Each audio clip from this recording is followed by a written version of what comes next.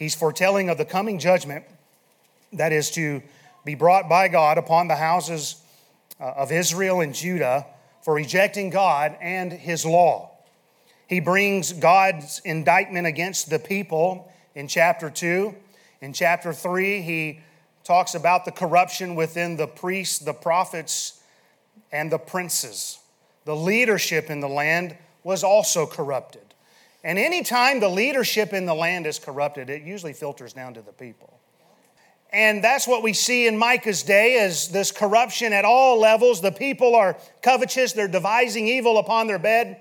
When the morning comes, they exercise it. And the leadership in the land, spiritual leadership, civil leadership, is all out of whack. And the Bible says that they were corrupted by money.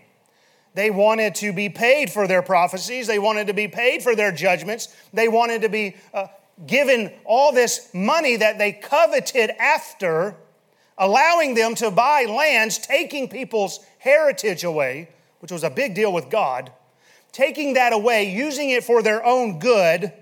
And now God says, I've had enough. Get right, or judgment is coming. And here in chapter 5, we have this wonderful prophecy of our Lord Jesus Christ.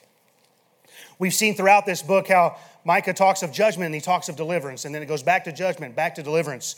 And we've seen that throughout, and we're seeing that here even in chapter 5. And we've already spent 4 weeks now considering the first 5 verses of chapter 5. And while in the midst of pronouncing judgment, we have this amazing prophecy of Christ's birth and His ministry. Over the last 2 lessons, we have seen how Christ would be a shepherd king. Remember, He's going to stand and feed while we abide, which means we get to sit. He's going to stand and feed us. He is our shepherd king. He is our strength. It says that He will feed us in the strength of the Lord and in the majesty of the Lord His God. And He shall be great unto the ends of the earth. All the earth is going to know. And last time we saw how Christ would be our peace. Remember that Christ being our peace, it does not mean that we have an absence of hard times. It doesn't mean that we don't have trials and tribulations and that we don't go through some testings in life. But what it does mean is through those things, we can still have peace. We can have peace that passes understanding. We can have peace that God is in control and that He knows and that He's on top of things and He's working out His plans and His purposes. We can have peace with God. What a blessing. And we considered the ministry of the Apostle Paul. Remember here in Micah, it talks about the Assyrians that come into the land and how they would tread in the palaces and come in and try to take away their peace through their war and their fighting. And we consider the Apostle Paul, how the Assyrian here symbolically speaks of any enemy of God. We've all been there, I think.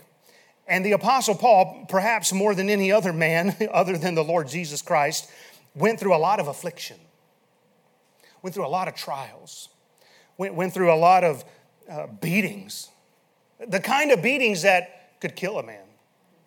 And he went through all of this stuff. We've read the passages before.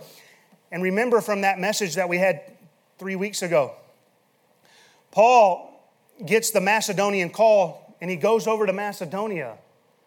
He was in God's will. It was God's will for him to go to Macedonia. But when he got to Macedonia, he said, our flesh had no rest, but we were troubled on every side. Without were fightings, within were fears. All this affliction, all these trials that Paul was going through. Many people today who say, well, it must not be the will of God. Well, that's not what we find in the Bible very often. Isn't that right? We find that when the enemies are coming against us, we're often in God's will. And the Apostle Paul, though he was going through it, he was right where God wanted him to be. And yet he said there's trouble on every side. So how was Paul able to keep pressing on in the midst of all of these trials and all of these tribulations, all of this opposition from the enemy? How could he keep going? Because of the beginning of verse 5. And this man shall be the peace. Because Christ was his peace, he could keep going. Because he knew that Christ was in control, he could keep going in the face of the enemy. The enemy is most certainly in our land nationally. Would you agree with that? He's treading in our palaces even. The enemy is against this body of believers. The enemy is against your family. The enemy is against you individually. So what are you going to do when the enemy comes into your land? I'll tell you what you do is you run to your shepherd king who will feed you, who will sustain you. You go to that one who is your peace, Jesus Christ. He gives you peace that the world can't offer. He said in John 16:33, "In me ye might have peace. In the world ye shall have tribulation, but be of good cheer. I've overcome the world." What a blessing, amen? So what are you going to do? You run to Christ. You know, there's never going to be a time in your life where there's a complete absence of trouble. You understand what I'm saying? There may be these great seasons of victory, as we like to call it. But I'll promise you, there's trials that you're dealing with still. There's always things that are coming up. Amen. Always things coming up individually. Always things coming up in our families. Always things coming up in our church. Oh, wouldn't it be nice to pastor a church where we were all in sweet accord? That's what we're studying in the book of Acts. Amen. It's possible. Well, I got to be careful there. I'll get on the soapbox. You can have complete peace with Christ. So that was a recap just to get us back in the frame of mind of Micah. Let's read verses 1 through 6 again. The Bible says, "Now gather thyself in troops, O daughter of troops. He hath laid siege against us. They shall smite the judge of Israel with a rod upon the cheek. But thou, Bethlehem Ephratah, though thou be little among the thousands of Judah, yet out of thee shall he come forth unto me that is to be ruler in Israel, whose goings forth have been from of old, from everlasting. Therefore will he give them up until the time that she which travaileth hath brought forth, and the remnant of his brethren shall return unto the children of Israel. And he shall stand and feed in the strength of the Lord, in the majesty of the name of the Lord his God, and they shall abide. For now shall he be great unto the ends of the earth, and this man shall be the peace. When the Assyrians come into our land, and when he shall tread in our palaces, then shall we raise against him 7 shepherds and 8 principal men. And they shall lay waste the land of Assyria with the sword, and the land of Nimrod and the entrances thereof. Thus shall he deliver us from the Assyrian when he cometh into our land, and when he treadeth within our borders." Let's pray. Father, I ask you this morning that you would open our understanding, that we might understand the Scriptures. Thank you for the Word of God. Guide us into truth now, we ask, for Christ's sake. Amen. Last time I didn't get to finish verse 5. The last part there of verse 5, we had to cut it short, where it says, "Then shall we raise against him 7 shepherds and 8 principal men." What does that mean? What is this telling us here? Is this a literal thing? You can find all kind of opinions out there. I discovered that many will act eloquently on end times when it talks about 7 shepherds and 8 principal men. That's fine. I'm not against those applications and so forth. But for me personally, as of now, ask me again the next time we go through Micah. Amen, brother? As of now, when I study I think it's really quite simple what this is saying. The terms 7 and 8 back to back in the Bible, it's a Hebrew figure of speech. And it simply expresses fullness when you read 7 and 8. What it represents is God is more than sufficient to accomplish his purposes. Okay? Matthew Poole wrote this: "The number is certain, but put for an uncertain." We have a certain number, 7 and 8, but it's put for an uncertain amount. He goes on to write, "A determinate number is put for an indeterminate." For example, Ecclesiastes 11:2 says, "Give a portion to 7 and also to 8, for thou knowest not what evil shall be upon the earth." Job 5:9 speaks in this kind of proverbial expression where it says, "He shall deliver thee in 6 troubles, yea, in 7 there shall no evil touch thee." And I don't know if Job was speaking at that point, sorry.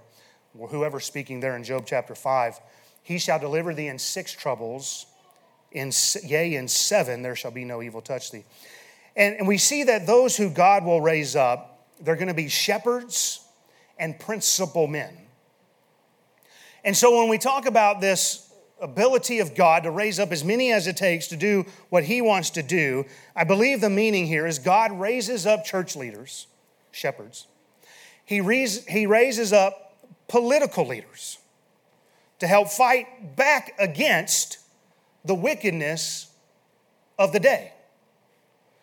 And really, it's just a matter of the people desiring what's right, depending on how God raises up and puts down. And so these men that are talked about here being raised up, they are to bring judgment against the enemies of God. They are to bring deliverance and justice to his people. The Geneva Bible footnotes made this observation: the Messiah will be a sufficient safeguard for us, and though the enemy invades us for a time, yet will God stir up many who will be able to deliver us. We have a whole book in our Bible based upon this. It's called Judges. Those judges were deliverers. Just as spiritual wickedness is manifested physically through wicked men, right? We don't wrestle flesh and blood, but the wickedness is manifested through flesh and blood. Amen. We got some wicked people in politics. But we don't wrestle them. We wrestle spiritual wickedness in high places. And so it's manifested through flesh and blood. Likewise, righteousness of God is manifested through flesh and blood. We are the representation of Christ. Somebody say amen right there. We are Christians. We are supposed to be Christ-like. We are to show people what it means to walk in the light of his word. And so just as wickedness is revealed through folks, so is spiritual deliverance. It is manifested through us, mostly through righteous men. But this is interesting. God can deliver his people through ungodly men. I mean, God is so far above what we think. His ways are not our ways. His thoughts are not our thoughts. And he can use people however he sees fit. And so the Lord sends shepherds. The Bible says he gave some pastors and teachers for the perfecting of the saints, that we henceforth be no more children tossed to and fro by every wind of doctrine. He wants us grounded. He wants us secure. He wants us tethered to Christ. Those are the men, it says, who will carry you about cunning craftiness, whereby they lie in wait to deceive. Who's that talking about? The enemy. The Assyrian, if you will, that comes in the land. God gives us spiritual leaders to assist us to remain in the peace of the Lord Jesus Christ. The enemy comes into our land, and hopefully you'll have some spiritual leaders in your life that'll say, you know what, I know the God who's controlling it all. And if you want to have peace with God, here's what you need to do. And listen, God's people need those reminders as well. None of us are immune to going into the doldrums, being discouraged at times, and we have to remember. And how do we do that? God raises up spiritual folks in our life to help us along. Godly leaders. God even raises up godly leaders in the political realm for our deliverance, and I'm thankful for that. A great example of this is Cyrus, king of Persia in the Bible. He's the one that released the Jews from captivity. He's called God's anointed in Isaiah 45:1. And interestingly enough, he's also called God's shepherd in Isaiah 44:28. What does Micah say? He's going to raise up shepherds and principal men. And it doesn't necessarily have to be this shining example of righteousness. God used a Persian king in Cyrus. It might be a righteous leader, it might be a pagan leader, but God can bring deliverance whichever way he chooses. We see this cycle played out in our political system time and time again. The pendulum keeps swinging back and forth. And it's amazing in our country that we've been able to see it swing as much as we have without completely losing our country. Just in my lifetime, I think about it.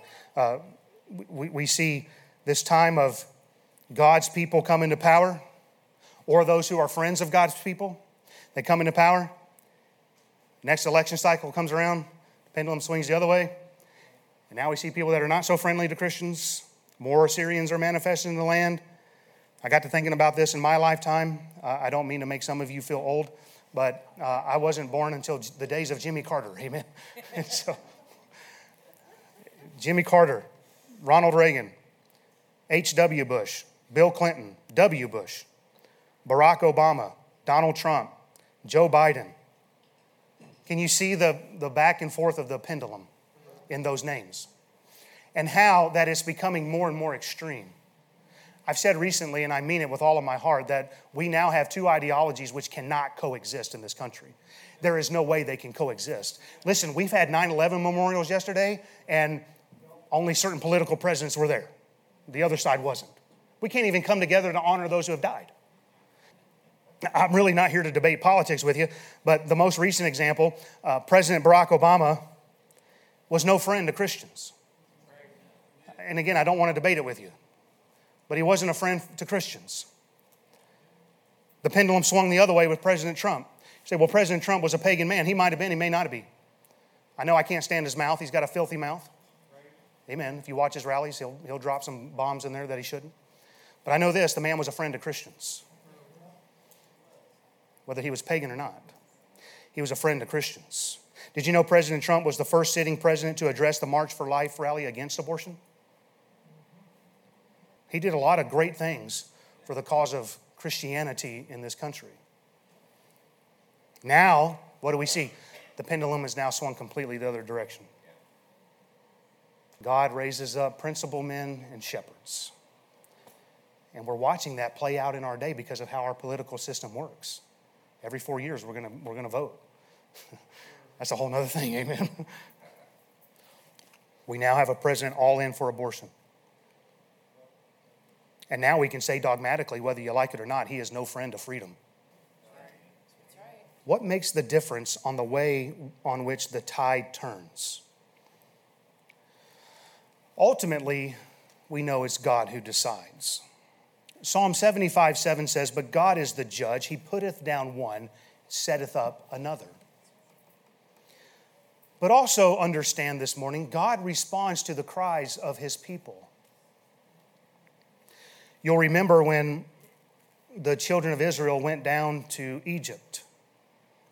God responded to the cries of his people.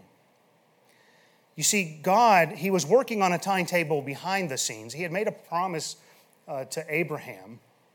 He was working on a timetable, but to those who were living through it, it was a whole different experience for them. The Bible tells us the cries of the people came unto God, and God sent Moses to deliver the people. Why didn't God send an army? Why didn't God send himself? Why didn't God send an angel? Why did he send Moses? Because God said, I'm going to raise up shepherds and principal men. And he raised up Moses to, raiseth up. We'll use the KJV, amen. And he brought Moses up to go and deliver the people. Moses was his shepherd and principal man. Throughout the book of Judges, we see how God raised up shepherds and principal men. Othniel, Ehud, Shamgar, Barak, with the help of Deborah and Yael. Gideon, Jephthah, and Samson. And then God raised up prophets and kings.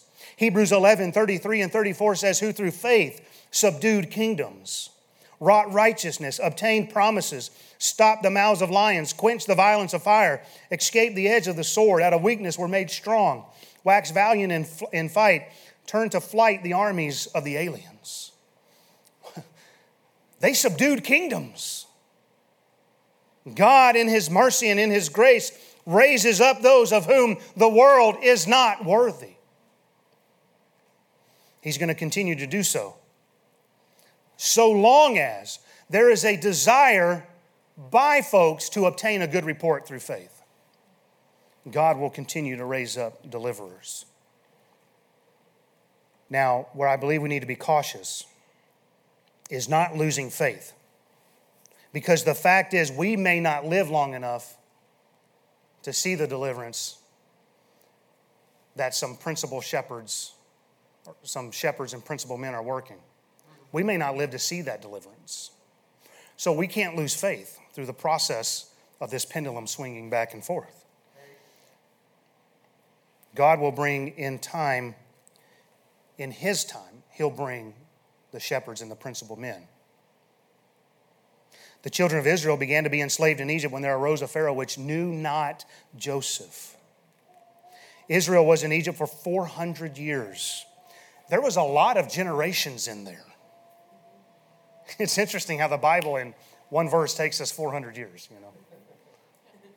Be like the founding of Jamestown to today. How many years has it been? I don't even know. In one verse. And so we just kind of gloss over it sometimes. But there was a lot of folks in there. A lot of generations that lived in that 400 years. They never saw the deliverance of God.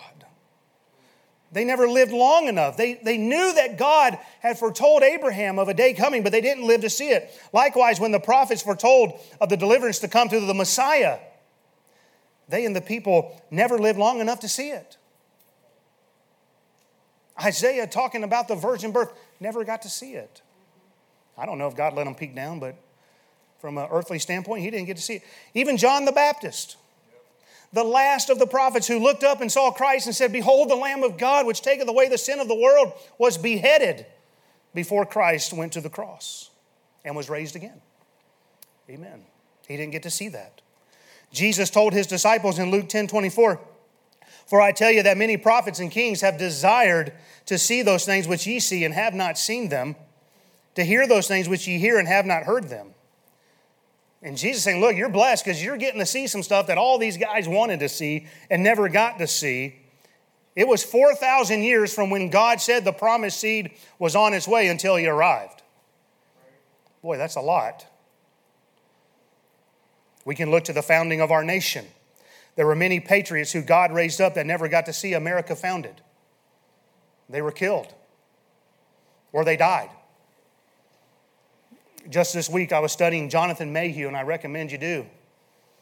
He was one of the preachers in the 1750s that just set this country on fire for the cause of freedom and liberty. And from his message in 1750, there arose the statement, "Resistance to tyrants is obedience to God." It became a rallying cry for the American Revolution. It came from a preacher.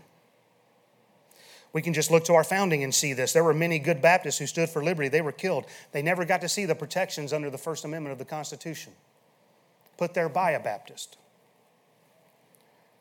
But they stood. You hear what I'm saying? They stood. And we cannot lose faith, but we have to stand. Well, it's going to cost me, yeah. But do you want your children, your grandchildren to have hope? Have a chance to have liberty and freedom? Listen, we're on the cusp, folks. I'm fighting it. Man, I want to just let loose on this topic. Our president has absolutely no right to mandate anybody get any vaccine. Whether you're for the vaccine or not, if you love freedom, that ought to infuriate you.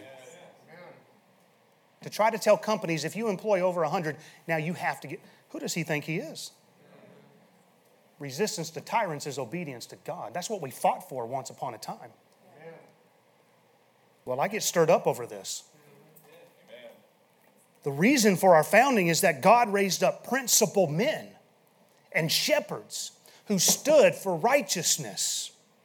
They thundered from the pulpit the word of God and how God is for liberty and justice, particularly in Massachusetts and Virginia.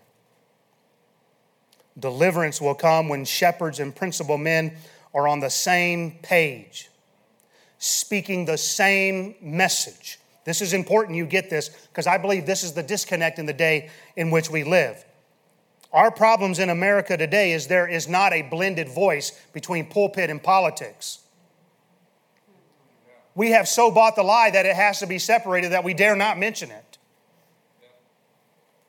This whole thing about separation of church and state.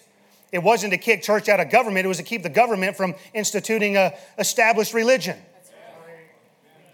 But because of that phrase and being taken out of context, now we've kicked God out of the government. We've kicked him out of our public schools. What did we expect to happen back there in the 60s when that happened? I'm thankful there's still many good pulpits aflame today. But somehow many have believed we are never to mix faith and politics.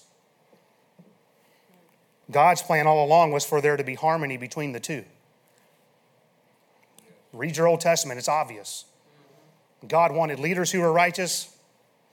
He wanted prophets that were righteous, to have people that were righteous. I'm simply saying we live in perilous times. It's likely only to get worse. Just look at other countries. Prime Minister of Australia threatening if you don't get the vaccine, you won't receive health care. You want socialism? There you go. That's socialism. We don't know when the Lord's going to return. When he does, he's going to put down all rule and authority. Amen. But in the meantime, let's not lose faith and let's keep standing for what is right. Who knows? The Lord may be merciful and raise up some shepherds and principal men who once again have a national voice, who will work righteousness for the deliverance of God's people. We may not live to see a return to godly liberties, but it would be great if we would stand and fight in hopes that our heritage can one day enjoy liberty. I'm glad that our forefathers fought for freedom from tyranny back there in the 1700s, because it's benefited this man who they never met. We've been so blessed to live in America. What are we going to stand for? Let's bring this back to our text here, as I have 5 minutes left, according to that corny little buzzer. Ultimately, what this last phrase in verse 5 means, and I like this, at no time will God's children ever be forsaken. At no time will we ever be out of God's watch care. Because of this truth, we see again how this man, Jesus Christ, shall be the peace. John 14:27, you know it. Peace I leave with you, my peace I give unto you, not as the world giveth, give I unto you. Let not your hearts be troubled, neither let it be afraid. Now, real quick, because I've been threatening to finish these set of verses the last two messages. Verse 6 here. They shall waste the land of Assyria with the sword, the land of Nimrod and the entrances thereof. Thus shall he deliver us from the Assyrian when he cometh into our land and when he treadeth within our borders. These shepherds and principal men who God is going to raise up as he sees fit will defeat the enemy. They shall lay waste, it says, the land of Assyria and the land of Nimrod. There would be deliverance. The land of Nimrod, I believe here, is just a reference to Babylon, the Babylonian system. Go study that out. You'll see that it ties with Babylon. And there would be deliverance from this Babylonian system. And that day's coming when the Lord comes back. And we could get into the weeds right there, but I'm going to resist that due to our timing. And because both the Assyrians and the Babylonians were the principal enemies of Israel when this prophecy was written, I believe it's now used for us to illustrate the enemy of God's people. That's how I've been using this. Matthew Henry wrote, those who threaten to ruin, it's hard not to say ruin. Some of you Southerners got that figured out. Those that threaten ruin to the church of God hasten ruin to themselves, and their destruction is the church's salvation. Let me say that again because that was brutal. Those that threaten ruin to the church of God hasten ruin to themselves. And their destruction is the church's salvation. That's really good. The bottom line is this: we have victory in Christ. Steve Perkins mentioned at family camp, we don't fight for victory, but we fight from the position of victory. Romans 8:31, what shall we then say to these things? If God be for us, who can be against us? Luke 10:19 and 20, behold, I give unto you power to tread on serpents and scorpions and over all the power of the enemy. Nothing shall by any means hurt you. Notwithstanding in this, rejoice not that the spirits are subject unto you, but rather rejoice because your names are written in heaven. Listen, come what may, my name's written in glory. What's the worst you can do? Threaten me with going home? In closing, because Christ is our peace, we can keep pressing on in the face of the enemy. God's never going to leave us nor forsake us. We have victory in Christ. What a blessing. This is such a great prophecy of our Lord Jesus Christ. I'm glad the Lord allowed me to study it and share it with you. I hope it's been a blessing. We'll keep pressing in Micah 5 the next time. Let's pray.